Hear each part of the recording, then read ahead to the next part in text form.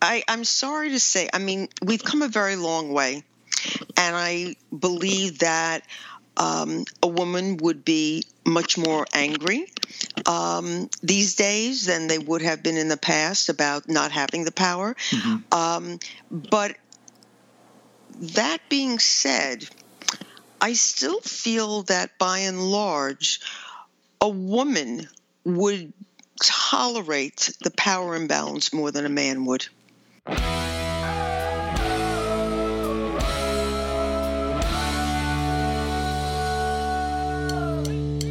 This week, we are going to share the one common trait that the happiest couples have in common. What's interesting about this trait isn't so much that it exists, but that the couples believe it exists. Dr. Karen Sherman joins us to dive in. Stay tuned.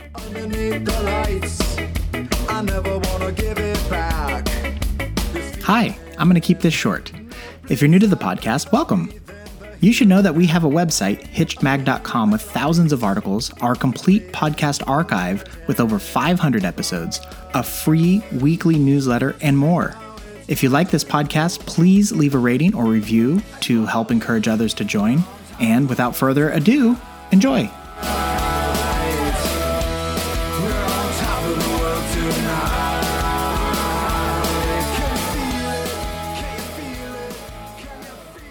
Hey everybody, welcome back. This is Steve Cooper, editor-in-chief of hitchedmag.com. I am joined once again by the lovely, the original, Dr. Karen Sherman. Hi, Karen. Hi, Steve. Good to be with you. It's great to hear your voice. Karen is a practicing psychologist in relationship and lifestyle issues for over 30 years. Karen is also the author of Mindfulness and the Art of Choice, Transform Your Life, and the co-author of Marriage Magic, Find It, Keep It, and Make It Last. You can get this and more information at her website, drkarensherman.com. Karen, you were lovely enough this week to send me an article about the one common trait that the happiest couples have in common. And so we're going to talk about it. And a little background. Researchers from Martin Luther University, Halle-Wittenberg, MLU, and the University of Bamberg spoke with 181 straight couples who had been together for an average of 8 years and were living together for at least 1 month. So I just want to emphasize that these are not necessarily married couples, but they are very long-standing committed relationships. The participants, whose ages ranged from 18 to 71, responded to a survey of questions about a variety of aspects of their relationship, including trust, sexual satisfaction, feelings of oppression and constraint, and commitment and willingness to invest in the relationship. The researchers were looking to find out how actual and perceived power influenced each of these aspects of the relationship. So, for this research, they define power as being able to influence people and successfully resist the attempts of others to influence you. So, my first question for you is, why is this power, the ability to influence or not be influenced, so important? Well, I think that what it really indicates is that each person feels that they matter, that they are respected, that they have input into the relationship. I thought this was a very interesting study because generally the finding has been that the most important factor for a satisfying relationship is respect for one another. And I think that this factors into if you feel respected by, by your partner. So I think, that's why it's important. So it's interesting, respect, and I'm glad you hit that word. When I read this, I was like, is power and respect, are those synonyms almost in this regard? Because in order to influence somebody's behavior, it almost feels like that respect needs to be there, because otherwise, why would you listen to them, right? Correct. So I won't bury the lead. The happiest couples, so the one trait, the happiest couples were those in which both partners reported a high sense of personal power. So it wasn't the one person. Does this surprise you, or does this seem right that there would be this parity or equality within the happy relationships. No, it doesn't surprise me at all. And, we'll get into it a little bit more about the different kinds of power. Excuse me. But the point is that if they each feel that they have this power, this sense of personal power, then again, they're going to feel like they're respected. They're going to feel that their input into the relationship has meaning. And there is not a sense of, oh, I'm being controlled. Or my partner is the one who's running the show. If they each feel it, then, everybody has a sense of equality in the relationship. Mm-hmm. Well, one of the things that I was thinking about looking at all this stuff, and I thought it was interesting, is that it was being able to influence people successfully, not necessarily that they did frequently influence the other person, or that one person didn't exert their power more often. Exactly. It's just the fact that it was on the table seemed to be what was most important.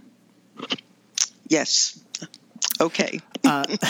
So it's not really about the balance of power in the relationship, which is what I was just alluding to, but the fact that both feel empowered. Right. So can we give some examples of what this looks like in practice? Yes. So let's say the wife says, I really want to go on a trip, and here's where I was thinking about going. And then the husband responds, or the partner responds, and he says, okay, I'm willing to take some time off as well, but I think I'd like to go to a different place.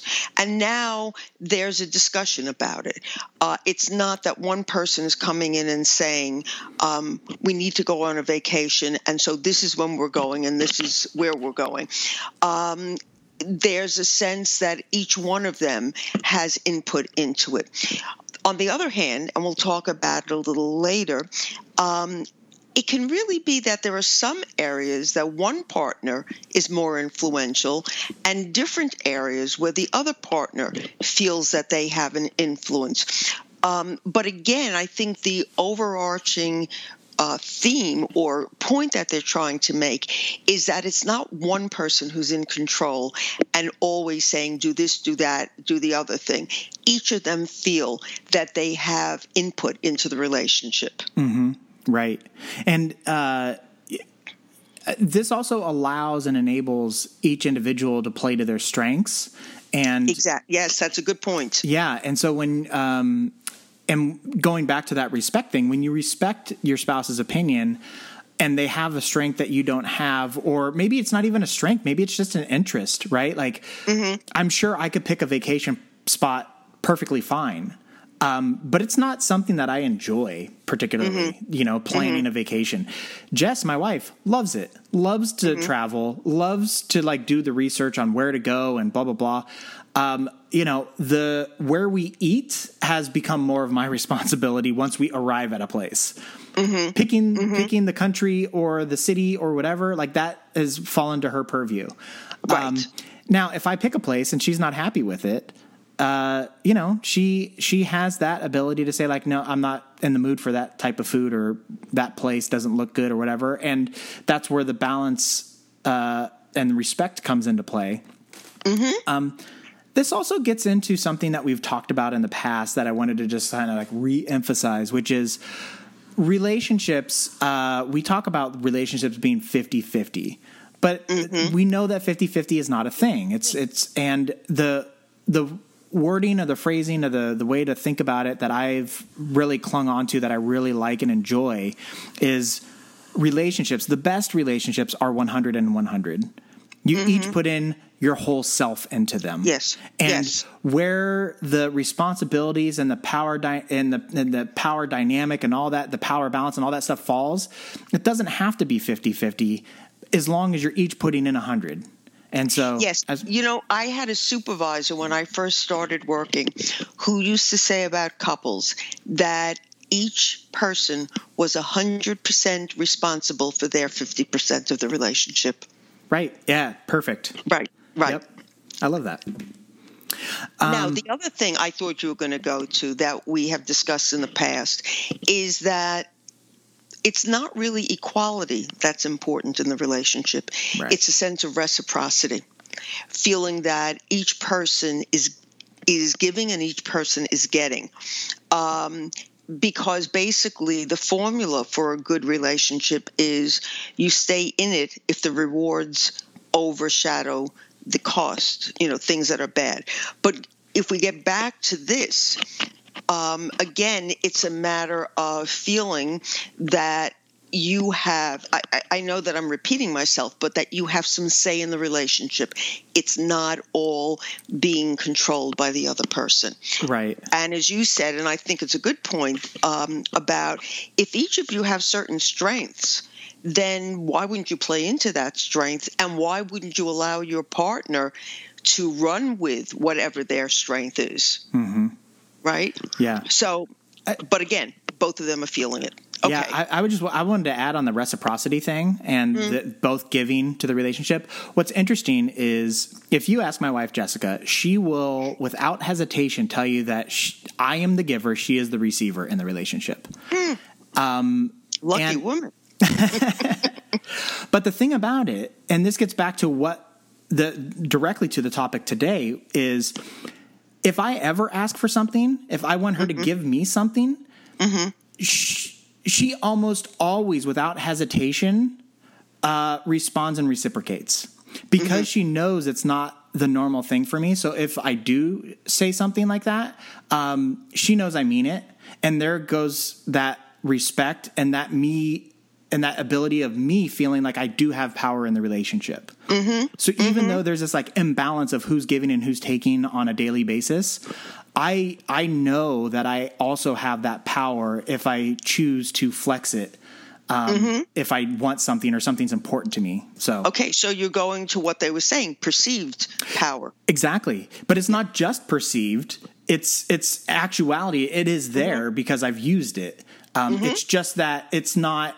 I think there's this misnomer that a relationship, every day you wake up and there's an even divide down the middle of like who does what and who's giving and who's receiving. And that's not life. That's not how it ever works. Correct. And so, and if you hold a scorecard, you're in big trouble. Right. And so I was just trying to highlight that as long as you both recognize that you have the power, and it's not just perceived, but we are talking about the perceived power. But if it is there, then it doesn't matter what the scorecard reads if you feel like you're being heard and your needs for you are being taken care of. Yes. So yes. Okay. So if there is a power imbalance, something we've just been talking about, do you think it matters which one holds that? Now, remember, this was done with straight couples. So do you think it matters if it was a man or a woman? Well, I'm sorry to say, I mean, we've come a very long way. And I believe that a woman would be much more angry these days than they would have been in the past about not having the power. But that being said, I still feel that by and large, a woman would tolerate the power imbalance more than a man would. I just think that they're willing to accept. I wouldn't say being totally controlled and that they had no say in anything, but I think a woman can adapt and adjust more to an imbalance than a man could.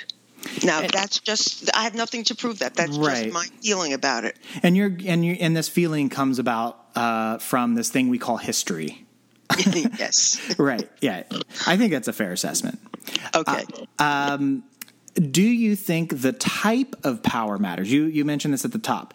So the researchers mentioned positional power, which basically that means the person who has the big job or brings in the big paycheck. That's their position. There are other powers that we know of, and this is like plays a lot into politics. For example, there's such a thing as soft power and hard power. where like hard power is like forcing somebody to do something against their will, for example. That's power. Soft power being able to like influence them, like we've been talking about this whole time. A different way of saying this is, do you think how each partner wields their power matters as much, or just that they feel empowered to do so? I do think that feeling empowered probably is very significant in how the partner feels.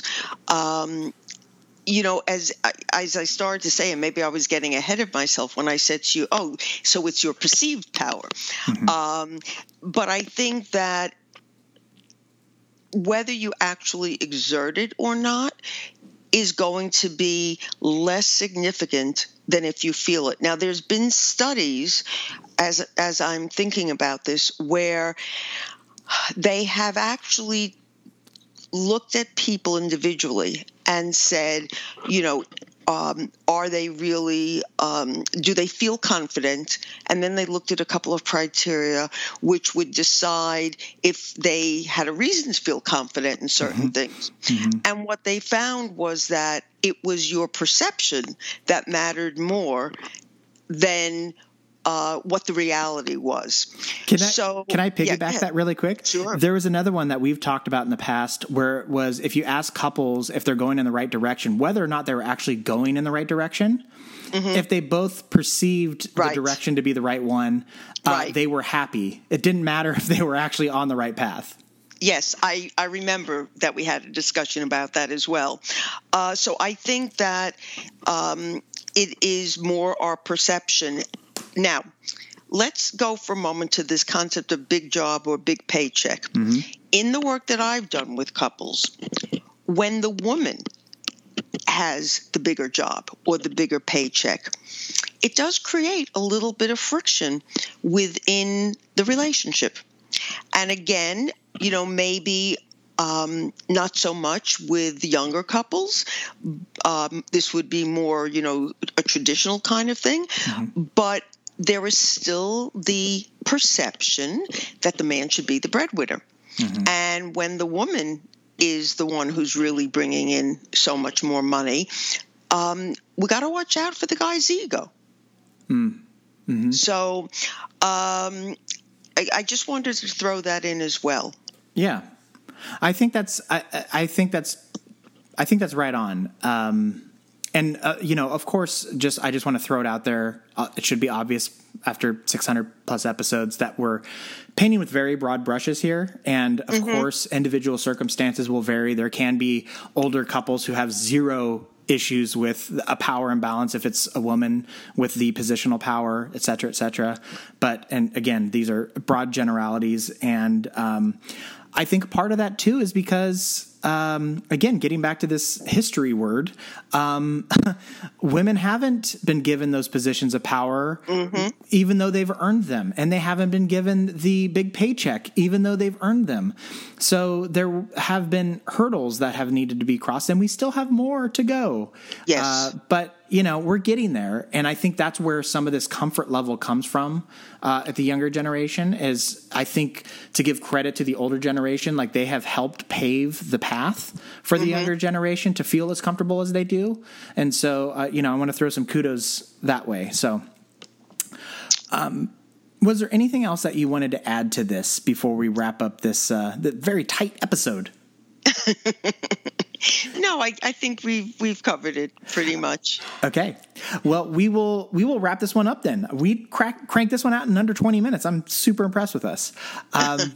So thank you all for listening. Before you go, I do want to remind you that you have been listening to Dr. Karen Sherman, a practicing psychologist and relationship and lifestyle issues for over 30 years. Karen is the author of Mindfulness and the Art of Choice, Transform Your Life. She is the co-author of Marriage Magic, Find It, Keep It, and Make It Last. You can get this information at her website, drkarensherman.com. You can also find all this information on our website, hitchedmag.com. As I mentioned, we have over 600 podcast episodes. We were doing this before it was like super cool to do this. And they are all available on our website. Of course, you can find them in the podcast players of your choice. And if you like what you're listening to, it would be greatly appreciated if you left a rating, or even better is a review, because that really drives home the point. And until next time, we're going to wrap it up. Until next time, take care, everybody.